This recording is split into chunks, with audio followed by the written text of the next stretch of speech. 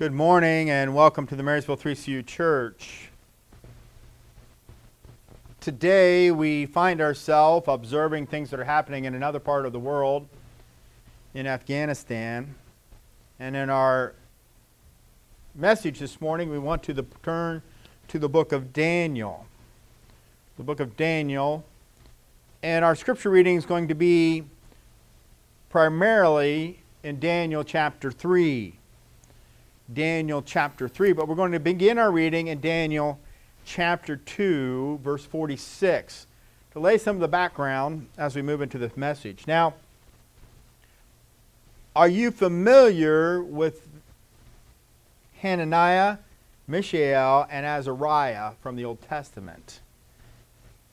You may not remember them by those names. You might remember them from the names of Shadrach, Meshach, and Abednego. But Hananiah, Mishael, and Azariah were their given names, their Hebrew names. And as the Nebuchadnezzar and the Babylonians came in, they took captive some of these individuals out of some Judah or around these men from the tribe of Israel, from Israel in general, and took them back to Babylon in captivity. And there they renamed them names that were conducive with their culture, and some that were even indicating a relationship or highlighting their false gods in their culture. But that's who Shadrach, Meshach, and Abednego. You might be familiar then. I don't know I guess they were friends, but they were close acquaintances for sure. Someone by the name of Daniel. Someone by the name of Daniel. So as we turn in Daniel chapter 2, 46 through 49, this is taking place in Babylon and in that region. So it's in that region east of Israel. It's in the region, probably around what we would call today Iraq. So let's read together. We're going to read in sections as we move through the passage of Scripture, and I'm going to kind of talk to each of the pieces a little bit and some more. So then King Nebuchadnezzar fell on his face, prostrate before Daniel, and commanded that they should present an offering and incense to him. The king answered Daniel and said, "Truly, your God is the God of gods, the Lord of kings, and a revealer of secrets, since you could reveal this secret." Then the king promoted Daniel and gave him many great gifts, and he made him ruler over the whole province of Babylon, and chief administrator over all the wise men of Babylon. Also Daniel petitioned the king, and he set Shadrach, Meshach, and Abednego over the affairs of the province of Babylon. But Daniel sat in the gate of the king. So we're setting the state that Shadrach, Meshach, and Abednego had gone through with Daniel, and they had the issues with their the diet and what they were eating. If you looked at the history of that, Daniel also interpreted a dream for Nebuchadnezzar, and then you find here that Daniel is elevated to a position of leadership. And in turn, he asked for Shadrach, Meshach, and Abednego, and they are elevated as well. So you have them elevated in roles of leadership. Now, as we move in chapter 3, the focus moves away from Daniel, and the focus is on these three young men. And we find that Nebuchadnezzar made a gold image. Let's start in Daniel chapter 3. Nebuchadnezzar, the king, made an image of gold whose height was 60 cubits. 60 cubits. That's about 90 feet. And its width, 6 cubits. A cubit is about 18 inches. It's about a foot and a half. And why do we say it's an about? Because a cubit was understood as the length from your elbow to here. Your forearm, the length of your forearm. And so that could vary from individual to individual, but that's one of the ways they measured. They didn't have the metric system. So this is a big statue. And King Nebuchadnezzar, verse 2, sent word to gather together the satraps, the administrators, the governors, the counselors, and the treasurers, the judges, the magistrates, and all the officials of the provinces to come to the dedication of the image which King Nebuchadnezzar had set up. So the satraps, the administrators, the governors, the counselors, the treasurers, the judges, the magistrates, and all the officials of the provinces gathered together for the dedication of the image that King Nebuchadnezzar had set up, and they stood before the image that Nebuchadnezzar had set up. You see the picture here? Then a herald cried aloud. These are the leaders. The herald cried aloud, to you it is commanded, O people, nations, and languages, that at the time you hear the sound of the horn, flute, harp, lyre, and psaltery, and symphony with all kinds of music, you shall fall down and worship the gold image that King Nebuchadnezzar has set up. And whoever does not fall down and worship shall be cast immediately into the midst of a burning fiery furnace. So at the time when all the people heard the sound of the horn, flute, harp, and lyre in symphony, with all kinds of music, all the people, nations, and languages fell down and worshipped the gold image which King Nebuchadnezzar had set up. You see the picture there? There's this image that he has set up, and the king is basically saying, I'm going to tell you who you should worship. I'm going to tell you how you should worship. I'm going to set up this, basically it's an idol. And when the music plays, when the worship music comes on, I guess, you are to bow, all you leaders. And so it's an interesting text of leadership or loyalty, and whether they're going to be following him, is he's giving these commands and he's deflecting who and how they should worship. It's a very interesting picture. It's not something we in the United States are used to. But if you would go back into Europe at different times, they were telling them who to worship and how to worship and what that looks like. And that's why we ended up with some of the freedoms we did here in the United States, and the freedom to worship and the way that we want to worship. But back to our story. Guess who didn't bow down? Guess who didn't bow down? So, verse 8. Therefore, at that time, certain Chaldeans came forward and accused the Jews. The Jews being Shadrach, Meshach, and Abednego. They spoke and said to King Nebuchadnezzar, O king, live forever. You, O king, have made a decree that everyone who hears the sound of the horn, flute, harp, lyre, and psaltery, in symphony with all kinds of music, shall fall down and worship the gold image. And whoever does not fall down and worship shall be cast into the midst of a burning fiery furnace.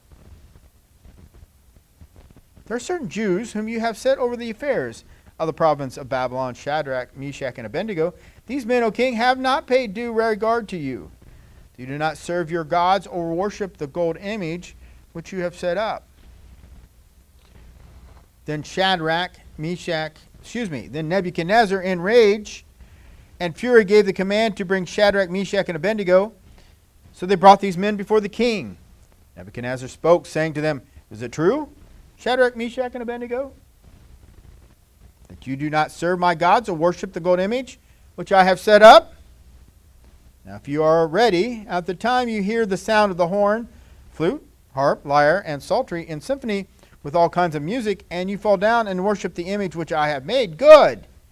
But if you do not worship, you shall be cast immediately in the midst of a burning fiery furnace. And who is the God who would deliver you from my hands?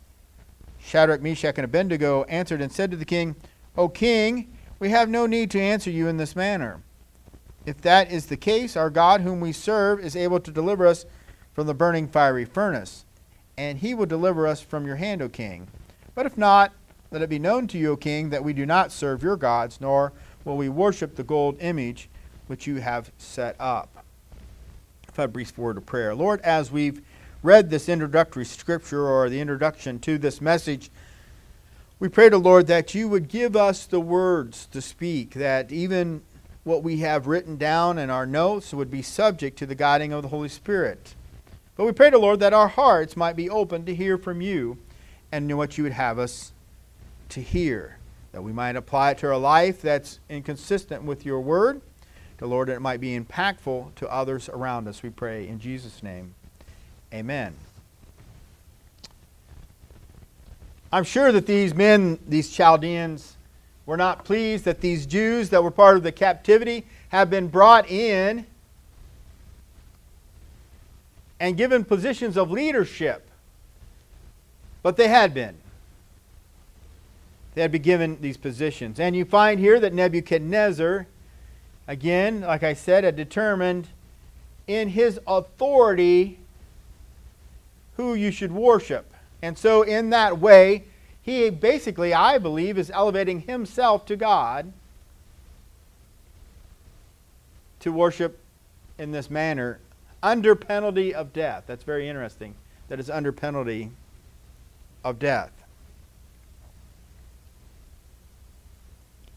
And as we read that scripture, we find that he says, "Did you not hear correctly what I said?" He's almost unbelievable. It's unbelievable to him that they would defy what he was doing or not follow through. And now we've seen politicians do that. I can think of a president that's done this in my lifetime. But they think that if you're not doing what they tell you to do, oh, you must not have understood it correctly. Let me explain it to you again. Have you ever heard politicians do that? They think that the reason that you're not following what they're doing is that they've not explained it well enough. It kind of kills all the discourse at that point when they start talking down to people. But he's like, certainly you didn't understand this, so let me give you another chance. And they're like, well, we don't need another chance.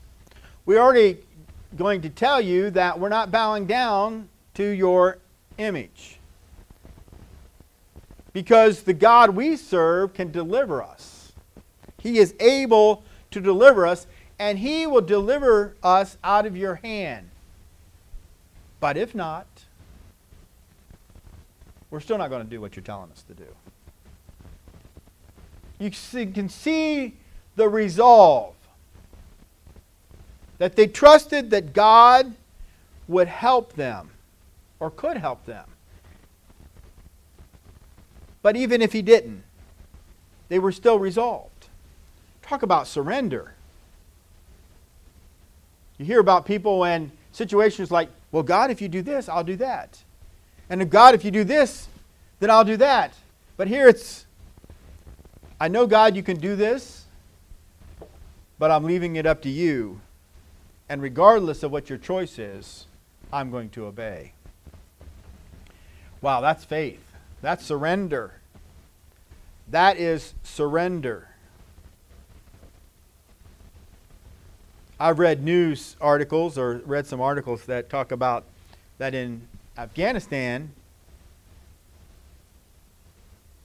that if the Taliban finds your phone with a Bible app on it,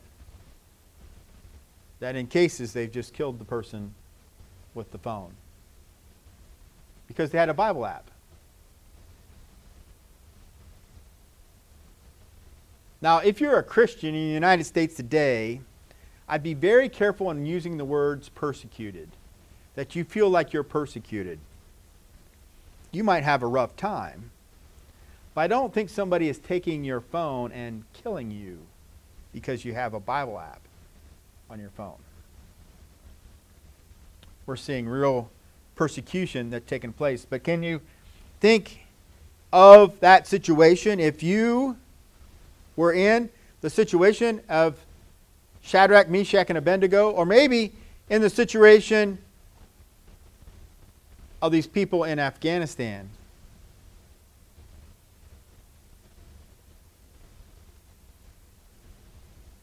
Will you say, I'm going to trust God regardless. God can deliver me, but even if He doesn't, if He chooses not, I'm still trusting in God. Is that the resolve? Is that where you're at, that you're going to trust them? Trust Him? I mean, even in today's culture, when people talk about being persecuted in the United States, I think in many ways that rings hollow. Speaks to how thin-skinned some of us have become. Persecuted.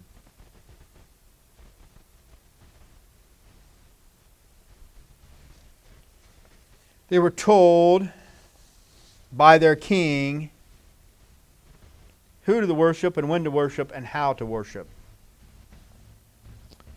And their allegiance came out that their allegiance was to God above all. Now, as rulers, they would have to follow the general rules, but there was a place that they would not cross over. And so my question to you is, where is your allegiance? Where is your allegiance? Who do you look to? Who do you fear? Who do you entrust your life to? Who do you trust your eternity to? But where is your allegiance? For some, it might be in the U.S. government is where their allegiance is at. That's who they rely on to save you. I think some in Afghanistan today would tell you that they're finding that you cannot trust in your government necessarily to take care of you. We as Americans, as United States citizens, have determined that our government is so great that it can protect us from all comers. And if we just have our allegiance to our government and they'll take care of us, it looks like that's not the case. We've talked about you need to be a Christian first before you are an American. But who is your allegiance to? Who tells you how to worship and when to worship? And who to worship? Who tells you how to conduct yourself as a Christian in your daily walk? Who tells you how to approach issues? For some of us in the United States, I think we have seen very strong allegiance to either the Democrat Party or the Republican Party. Have you noticed we're less and less Americans and more Democrats or more Republicans? It's a shame when we see when people talk about things and things are right before us that our allegiance is either in this camp or in that camp. We look to our saviors, as it were. It's the Republican Party or the Democratic Party. We look to our saviors as Obama, or our saviors as Trump, or our saviors as Biden. I think we've got the wrong allegiance. Think about how your discourse has taken place and how it adjusts how you think. We seem to become so arrogant in who we are and in our education that we become fools. Even Solomon in all his wisdom, when he pulled his eyes away from God, acted foolishly.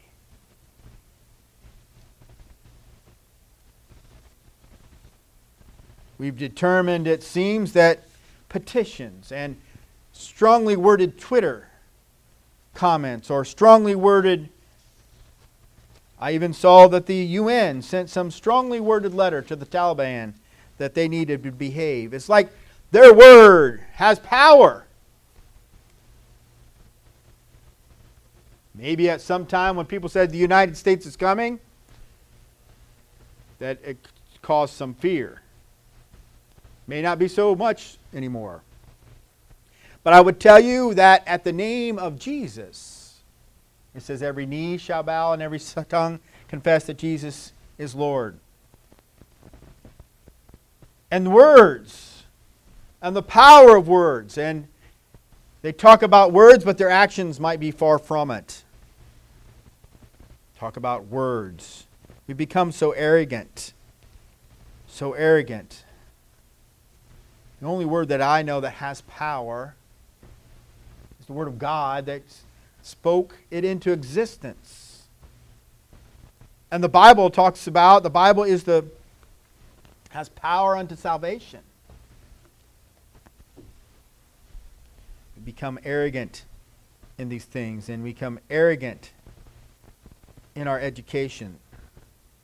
And we turn from God. We've come to the point that we believe as individuals, as people, that we control things. And so, in this time of crisis, we have been called to look to the government or the failure of government. And we hear from people like Franklin Graham a call to prayer. There was a time when our government would ask us to pray, but I guess those times are past.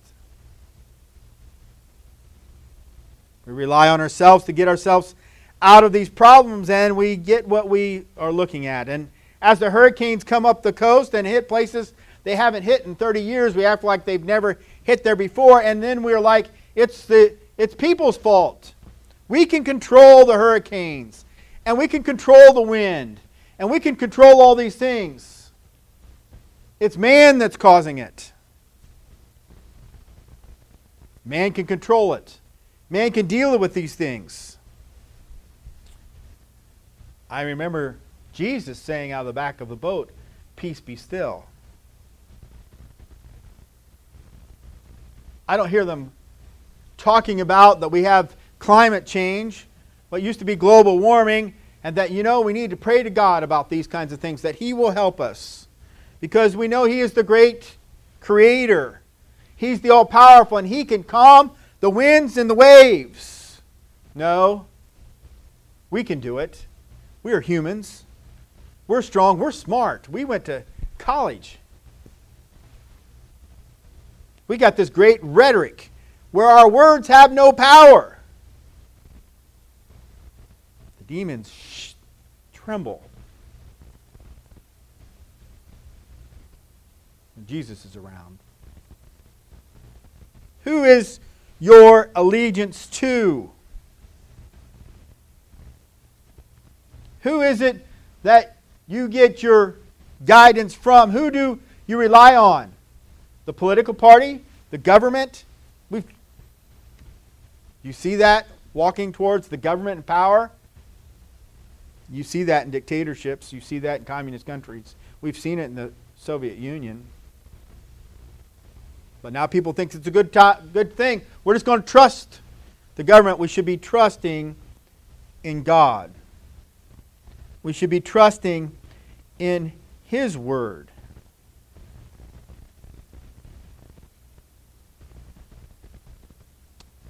Getting killed for having a Bible app on your phone.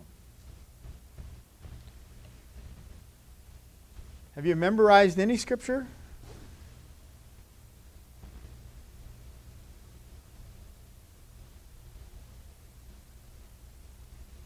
How far would it be if they're like, well, the Bible is offensive, so maybe we shouldn't push it through the Apple Store anymore.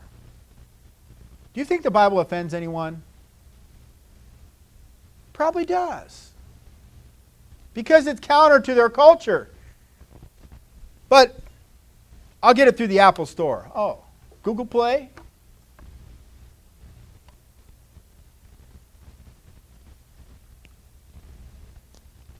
What if the Bible's not there to get?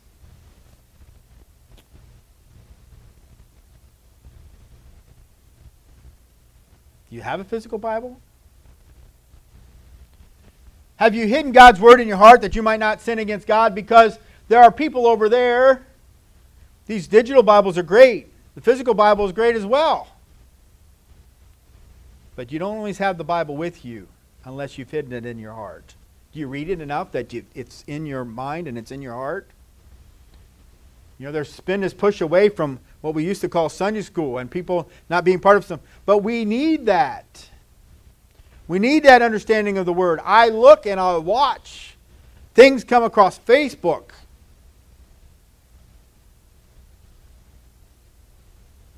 And I see things that come across Facebook even from people of our congregation. And I'm like, we need to know our Bible better. We need to understand the Word and understand the stories better. That's what we need to be in our heart. And if we compare, this is for me too, if we compare our screen time with our Bible time, what would you find? How's your screen time compared to your Bible time?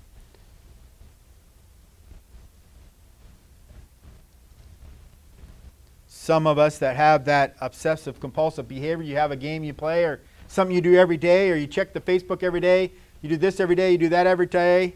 Do you read your Bible every day?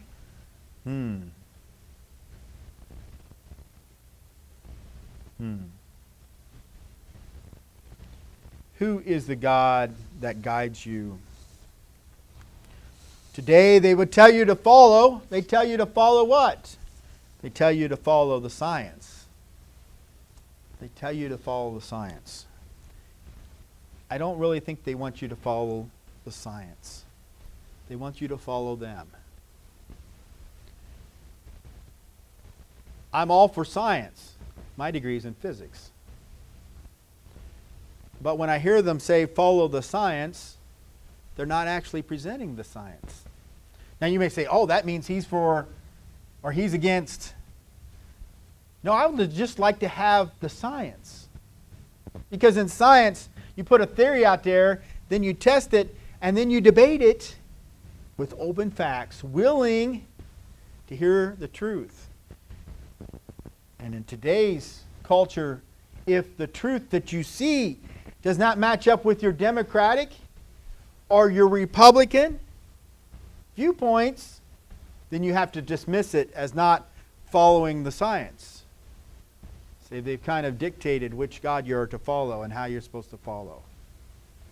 Where is your allegiance? There's an old song that says, though none go with me, still I would follow. Shadrach, Meshach, and Abednego chose not to follow Nebuchadnezzar and his edict instead of following God. Now what happens? As we turn back into the third chapter of Daniel, verse 19. Daniel chapter 3, verse 19. Then Nebuchadnezzar was full of fury, and the expression on his face changed toward Shadrach, Meshach, and Abednego. He spoke and commanded that they heat the furnace 7 times more than it was usually heated. And he commanded certain mighty men of valor who were in his army to bind Shadrach, Meshach, and Abednego and cast them into the burning fiery furnace.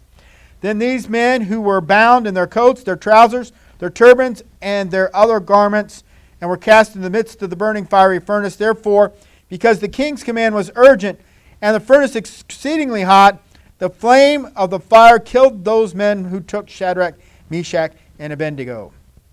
And these 3 men, Shadrach, Meshach, and Abednego, fell down bound in the midst of the burning fiery furnace.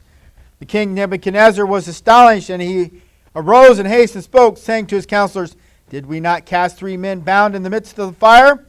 The answer said to the king, true, O king. Look, he answered, I see 4 men loose, walking in the midst of the fire, and they are not hurt. And the form of the 4th is like the Son of God. Then Nebuchadnezzar went near the mouth of the burning fiery furnace and spoke, saying, Shadrach, Meshach, and Abednego, servants of the Most High God, come out and come here. And Shadrach, Meshach, and Abednego came from the midst of the fire, and the satraps, administrators, governors, and the king's counselors gathered together. They saw these men on whose body the fire had no power. The hair of their head was not singed, nor were their garments affected, and the smell of fire was not on them. Nebuchadnezzar said, "Blessed be the God of Shadrach, Meshach, and Abednego, who sent his angel and delivered his servants who trusted in him, and they have frustrated the king's word, and yielded their bodies that they should not serve nor worship any god except their own God. Therefore I make decree that any people, nation, or language which speaks anything amiss against the God of Shadrach, Meshach, and Abednego shall be cut in pieces, and their house shall be made in an ash heap, because there is no other God who can deliver like this." Then the king promoted Shadrach, Meshach, and Abednego in the province of Babylon. So they were thrown in the fiery furnace. And the king was so enraged that people followed the direction that he had, that he basically sacrificed other people. The other people were burnt up. The people he wanted to punish overcame through the power of God. But his rage, his determination that he was right, was so strong that he affected other people instead of the people that his anger was towards. Have we seen that today? I think we have. Sacrifice everyone else. Sacrifice whoever to make sure your point wins. And miss the mark on impacting the people that you're enraged against.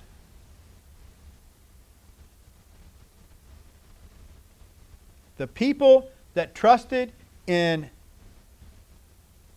Nebuchadnezzar, the people that followed Nebuchadnezzar, was burned by the fire. And the people that trusted in God, the fire had no power over them. It did not consume them. It did not stain them. It wasn't affecting their clothes. And they didn't even have the smell of it. It didn't corrupt them in any way.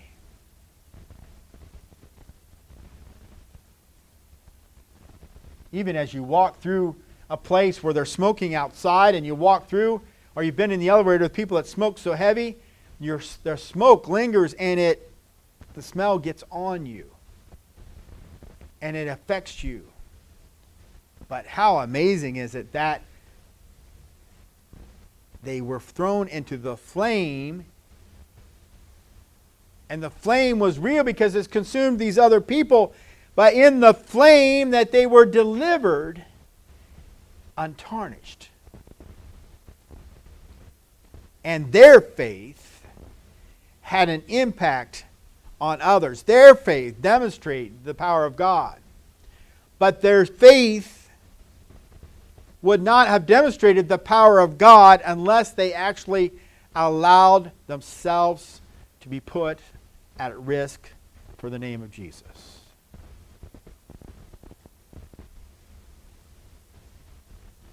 There are people in Afghanistan that are putting their lives at risk for the name of Jesus. What are we really risking for the name of Jesus in the United States?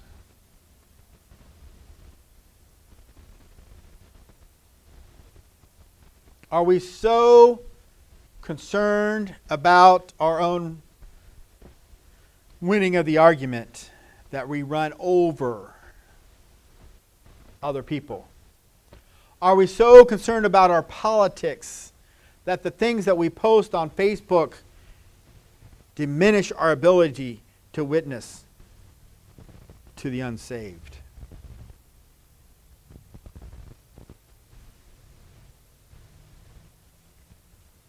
You know, now we are called in some of these trainings that are going on, I think they call it critical race theory and some of those aspects, that they're teaching and things that are leaked out that the Christians are the oppressors. The Christians are the oppressors. But there's a number of countries We seemingly have this embrace of Islam somehow. But these other countries, gays and homosexuals are killed by law. But it's the Christians that are the oppressors. They're oppressed because their feelings are hurt. They're oppressed because the Bible calls out their guilt. It's not the Christians that the oppressors. In their view, it's God that is oppressing them. God that is telling them that you are not God. You're not able to control the earth. You're not able to control things. You don't know everything that you think you know. You can't write your own morality. I do, God is telling them. I am in control. Their arrogance. We see so much.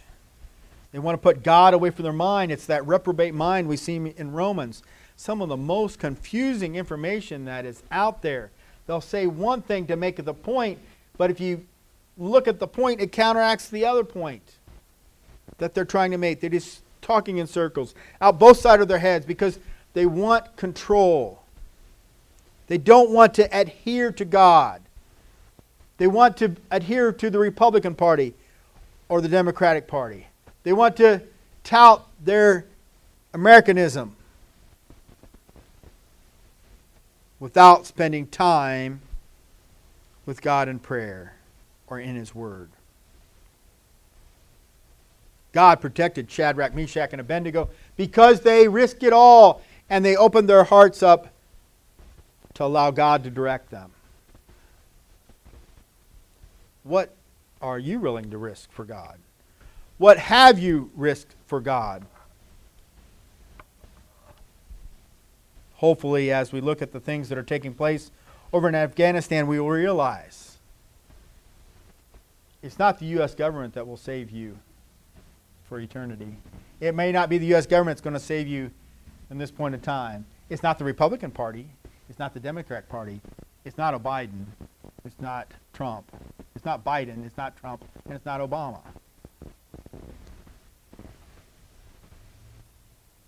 It's God.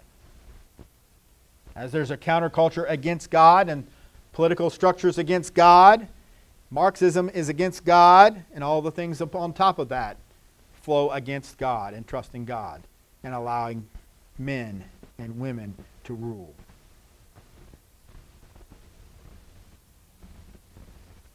Put your faith in God. Put your faith in His Word, in the power of His Word, that His ability to save, the power of His Word, the created universe. In the name of Jesus, that the demons tremble at. The name of Jesus, who at the name of Jesus every knee shall bow and tongue confess that He is Lord, and no other name given among men whereby we must be saved. There's only one way. He is the way, the truth, and the life. There's no way under the Father but through Him. Let's be trusting in God and not men. Let's be standing together. If you're trusting in God, there is hope. If you're trusting in God and you're in Afghanistan, there is hope. This life might not end the way you want it to end. But if you're trusting in God, you'll have an eternity with Him, a blessed eternity with Him. But if you're trusting in man, an eternity without God is an eternity in hell. And man cannot save you, only God can. So put your trust in Him. Father God, I pray that we might listen to You. I pray, dear Lord, that in the strife in this United States, that we would step back and not sacrifice our Christianity because of our allegiance to a political party. Not sacrifice our Christianity for our allegiance to an ideology. Not sacrifice our Christianity for allegiance to our country. But our allegiance might first of all be with You. That we might rest totally in You. That our walk might be consistent. Our word might be true. That we would be in Your word. seeking your will, seeking your guidance, and we might be that salt and life in a world that is dying from sin. But we need your help. We're looking to you. Help us, dear Father, to be in that place of surrender, to have such a close relationship with you that we can sense you to the point that Shadrach and Meshach and Abednego did. Lord, we ask for your presence to come and fill us and give us the courage. We ask the Lord for an encounter with you that we might have the impact around our communities, our state, our country, and our world. Lord, we do ask that you be with those that are in Afghanistan. Lord, what a horrible situation. We don't know the past. We don't know the outcomes. We pray to Lord, your wisdom might prevail, that something miraculous would happen. And Lord, that credit would be given to you, just as Nebuchadnezzar acknowledged. No one could deliver the way that you did. Oh Lord, bless us in this time. Help us to trust in you, lean on you, and may that give us peace and comfort, we pray. In Jesus' name, amen.